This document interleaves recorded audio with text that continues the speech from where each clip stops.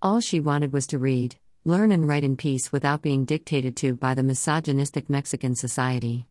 Juana Inés de la Cruz lived during Mexico's colonial period when women were not allowed to attend university. Despite this, Juana educated herself through books and began writing her thoughts about love, feminism, and religion.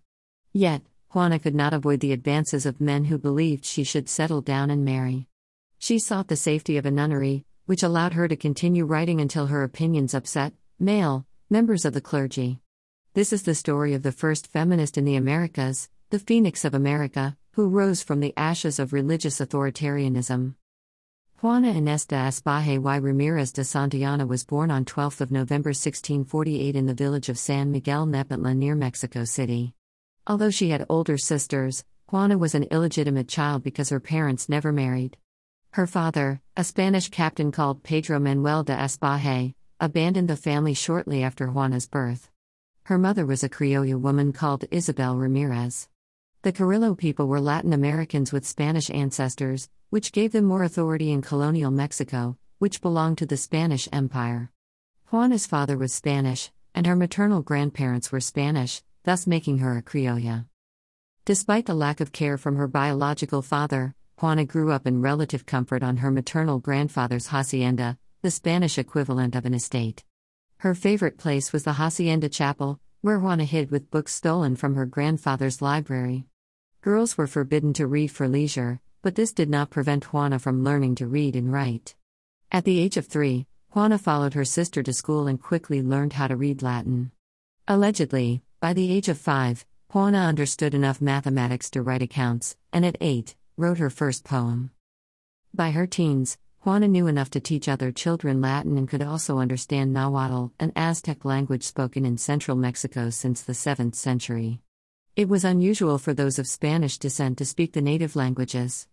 The Spanish aimed to replace the Mexicano tongue with their Latin alphabet, so it was almost with defiance that Juana went out of her way to not only learn Nahuatl but compose poems in the language too. Juana finished school at 16 but wished to continue her studies at university. Unfortunately, only men could receive higher education. Juana spoke to her mother about her aspirations, suggesting she could disguise herself as a man to attend the university in Mexico City. Despite her pleading, Juana's mother refused to allow her daughter to attempt such a risky plan. Instead, Isabel sent Juana to the colonial viceroy's court to work as a lady-in-waiting. Under the guardianship of the viceroy's wife, Leonor de Quertu, 1616-73, Juana continued her studies in private. Yet, she could not keep her ambitions secret from her mistress, who informed the viceroy of Juana's intelligence. Rather than reprimanding her, the viceroy Antonio Sebastián Álvarez de Toledo, 1622-1715, took an interest in Juana's education. Wishing to test Juana's intellect, the viceroy arranged a meeting of several theologians, philosophers, and poets and invited them to question the young girl. The men quizzed Juana on many topics, including science and literature, and she managed to impress them with her answers. They also admired how Juana conducted herself, and she remained unfazed by the difficult questions they threw at her. News of the meeting spread throughout the viceregal court. No longer needing to hide her writing skills, Juana produced many poems and other writings that impressed all those who read them. Her literary accomplishments spread across the Kingdom of New Spain, which covered much of North America, northern parts of South America, and several islands in the Pacific Ocean. Yet, female scholars and writers were an anomaly at the time, and rather than attract praise, Juana drew the attention of many suitors. After refusing many proposals of marriage, Juana felt desperate to escape from the domineering men. She wanted to have no fixed occupation which might curtail her freedom to study. The only safe place she could find where she could continue her work was the monastery of St. Joseph, so she became a nun. Juana spent over a year with the Descalced Carmelite nuns as a postulant, then moved to the monastery of the Hieronymity nuns in 1669, preferring their more relaxed rules.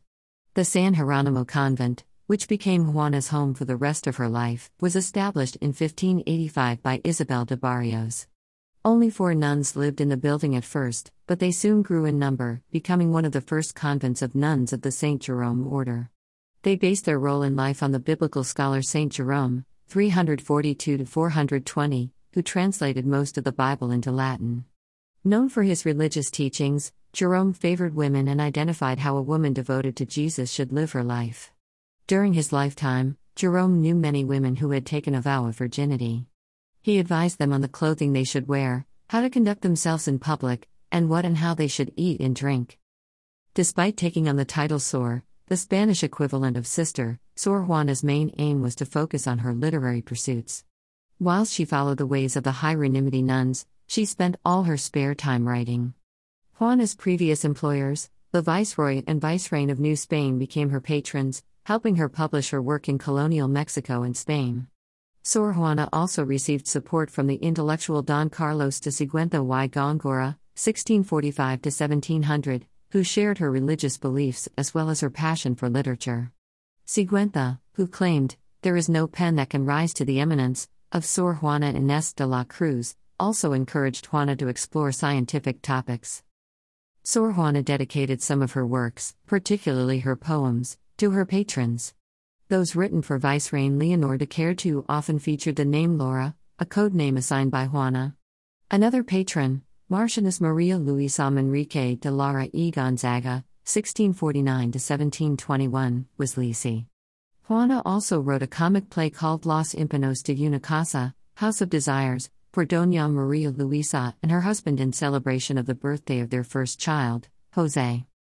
The first performance of Los Ímpanos de una Casa took place on 4 October 1683 and contains 3 songs in praise of Doña Maria Luisa Manrique, Divine Lisi, Let Pass, Beautiful Maria and Tender Beautiful Flower Bud. The protagonist, Doña Ana of Arellano, resembles the Marchioness, who Sor Juana held in high regard. The play features 2 couples who are in love but cannot be together. Mistaken identities cause the characters much distress and the audience much hilarity. By the end of the final scene, everyone pairs up with the right partner, except one man who remains single as a punishment for causing the initial deception. In terms of theme and drama, Los Ímpanos de una Casa is a prime example of Mexican Baroque theater.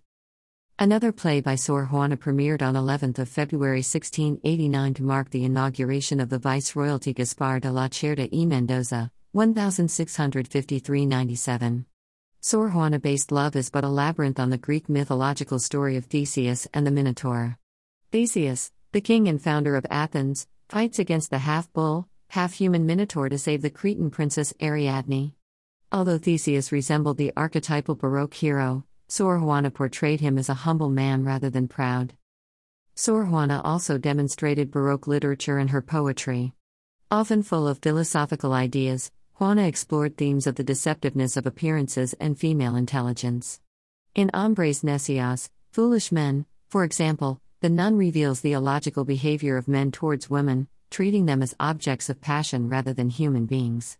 In other poems, Juana wrote about the disillusionment of love and the pain it caused. Arguably, Sor Juana's best poem is Primero Sueño, First Dream, 975 lines about the torturous quest of the soul for knowledge. As night falls and the body sleeps, the soul separates from the body and dreams. The soul contemplates the world and the existence of everything from flowers to human life, taking into account all the details and mysteries of each object. Yet, it fails to grasp the overwhelming abundance of the universe, and the sun rises once more, forcing the soul back into the body. Critics interpreted Primero Sueño as Sor Juana's dreams or thoughts, which were highly philosophical compared to the average person. She explored themes of Neoplatonism, the idea that the world is divided into hierarchies, and scholasticism, which combined Christian theology with classical philosophy, particularly that of Aristotle, 384–322 BC. The latter believed every living organism had more than one purpose or cause, which Aristotle split into 10 categories: substance, quantity, quality, relatives, somewhere, sometime, being in a position, having, acting, and being acted upon. It is likely Sor Juana came across Aristotle's categories during her studies, either in her grandfather's library or the San Jeronimo convent. Sor Juana's writings, poems and plays covered many of her interests, such as religion, philosophy, mathematics, and science. She also enjoyed music and studied the theory of instrumental tuning, on which she wrote a treatise. Sadly, this work is lost, but evidence suggests she wrote some of her poems, intending to set them to music. Not all of Sor Juana's writings were intended for public consumption. In 1690, Manuel Fernández de Santa Cruz, 1637–99, the Bishop of Puebla, published Sor Juana's critique of a sermon by the Jesuit priest Father Antonio Vieira, 1608–97. Titled Carta at Negaritza, Athenagorical letter or letter worthy of Athena's wisdom, Juana expressed her dislike of the colonial system and her belief that religious doctrines are the product of human interpretation. She criticized Father Antonio Vieira for his dramatic and philosophical representation of theological topics. Most importantly, Juana called the priest out for his anti-feminist attitude. Alongside Sor Juana's critique, the Bishop of Puebla published a letter under the pseudonym Sor Filotea de la Cruz, in which he admonished the nun for her opinions. Ironically, the bishop agreed with many of Sor Juana's thoughts, but he ended the letter by saying Sor Juana should concentrate on religious rather than secular studies. Whilst the critique focused on a religious sermon, Sor Juana included colonialism and politics in her argument, which the bishop felt were inappropriate topics for a woman, let alone a nun. Sor Filotea expresses the admiration she feels for Sor Juana, but at the same time reproaches her for exercising her talent in profane subjects instead of devotional literature.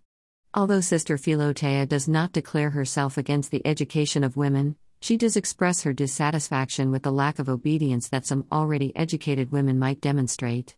Finally, she recommends Sor Juana to follow the example of other mystical writers who dedicated themselves to theological literature, such as Santa Teresa de Avila or San Gregorio Nacianceno. Sor Juana responded to Sor Filotea, the Bishop of Puebla, in which she defended women's rights to education and further study. Whilst she agreed that women should not neglect their duties, in her case her obedience to the Church and God, Juana pointed out that one can perfectly well philosophize while cooking supper. By this, she meant women could balance their education and everyday tasks. She jokingly followed this with a quip, if Aristotle had cooked, much more would have been written. In her response, Sor Juana quoted the Spanish nun Saint Teresa of Avila, 1515–82, as well as Saint Jerome and Saint Paul to back up her argument that human arts and sciences are necessary to understand sacred theology. She suggested if women were elected to positions of authority, they could educate other women, thus alleviating a male tutor's fears of being in intimate settings with female students. The nun's controversial response caused a lot of concern amongst high-ranking, male, officials who criticized her waywardness. They were angry with Sor Juana for challenging the patriarchal structure of the Catholic Church, and for claiming her writing was as good as historical and biblical texts. As a result, the San Jeronimo convent forbade Juana from reading and sold her collection of over 4,000 books and scientific instruments for charity. With no one on her side, Sor Juana relented and agreed to renew her vows. The convent also required Juana to undergo penance, but rather than signing the penitential documents with her name, she wrote, Yo, la peor de todas, I, the worst of all women. From 1693 onwards, Sor Juana focused solely on her religious orders. Never again did she pick up a pen to write or a book to read. Instead, Juana spent her time either in prayer or tending the sick, which led to fatal consequences. After nursing other nuns stricken during a plague, Sor Juana fell ill and passed away on 17 April 1695.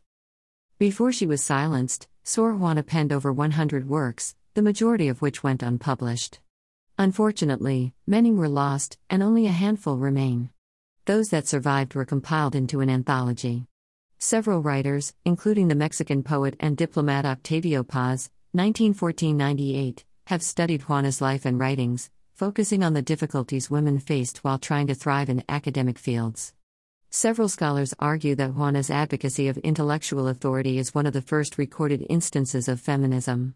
Some liken her to the Mexican painter Frida Kahlo, 1907–54, although Juana was ahead of her time, a proto-feminist. Although Sor Juana Inés de la Cruz is almost an unknown entity in the non-Spanish-speaking world, her work and reputation live on in Mexico, where she remains a national icon. Her former cloister is now the University of the Cloister of Sor Juana, which the Mexican government founded in 1979. During the renovations, builders discovered bones believed to belong to the nun. Due to a lack of ancestors, tests cannot be carried out on the bones to confirm the identity, but a medallion similar to the one depicted in portraits of Juana found in the same place is enough evidence for some. Feminist movements of the past and present have adopted Sor Juana as a symbol, along with Frida Kahlo. Some also link both women to LGBT movements, although Sor Juana never disclosed her sexuality. Evidence suggests Sor Juana became a nun to avoid marriage, but others argue she was an indigenous lesbian. As part of her penance, Juana cut her hair, which some interpret as an attempt to masculinize her appearance, likening it to Kahlo's self-portrait with cropped hair, 1940. Sor Juana is also a religious symbol of Mexican identity, both in relation to Catholicism and Aztec beliefs. The latter is due to Juana's choice to write some of her poems in the indigenous Nahuatl language. She also wrote a play, El Divino Narciso, Loa to Divine Narcissus, which features two indigenous people named Occident and America, discussing their religious beliefs with two Spaniards, religion and zeal.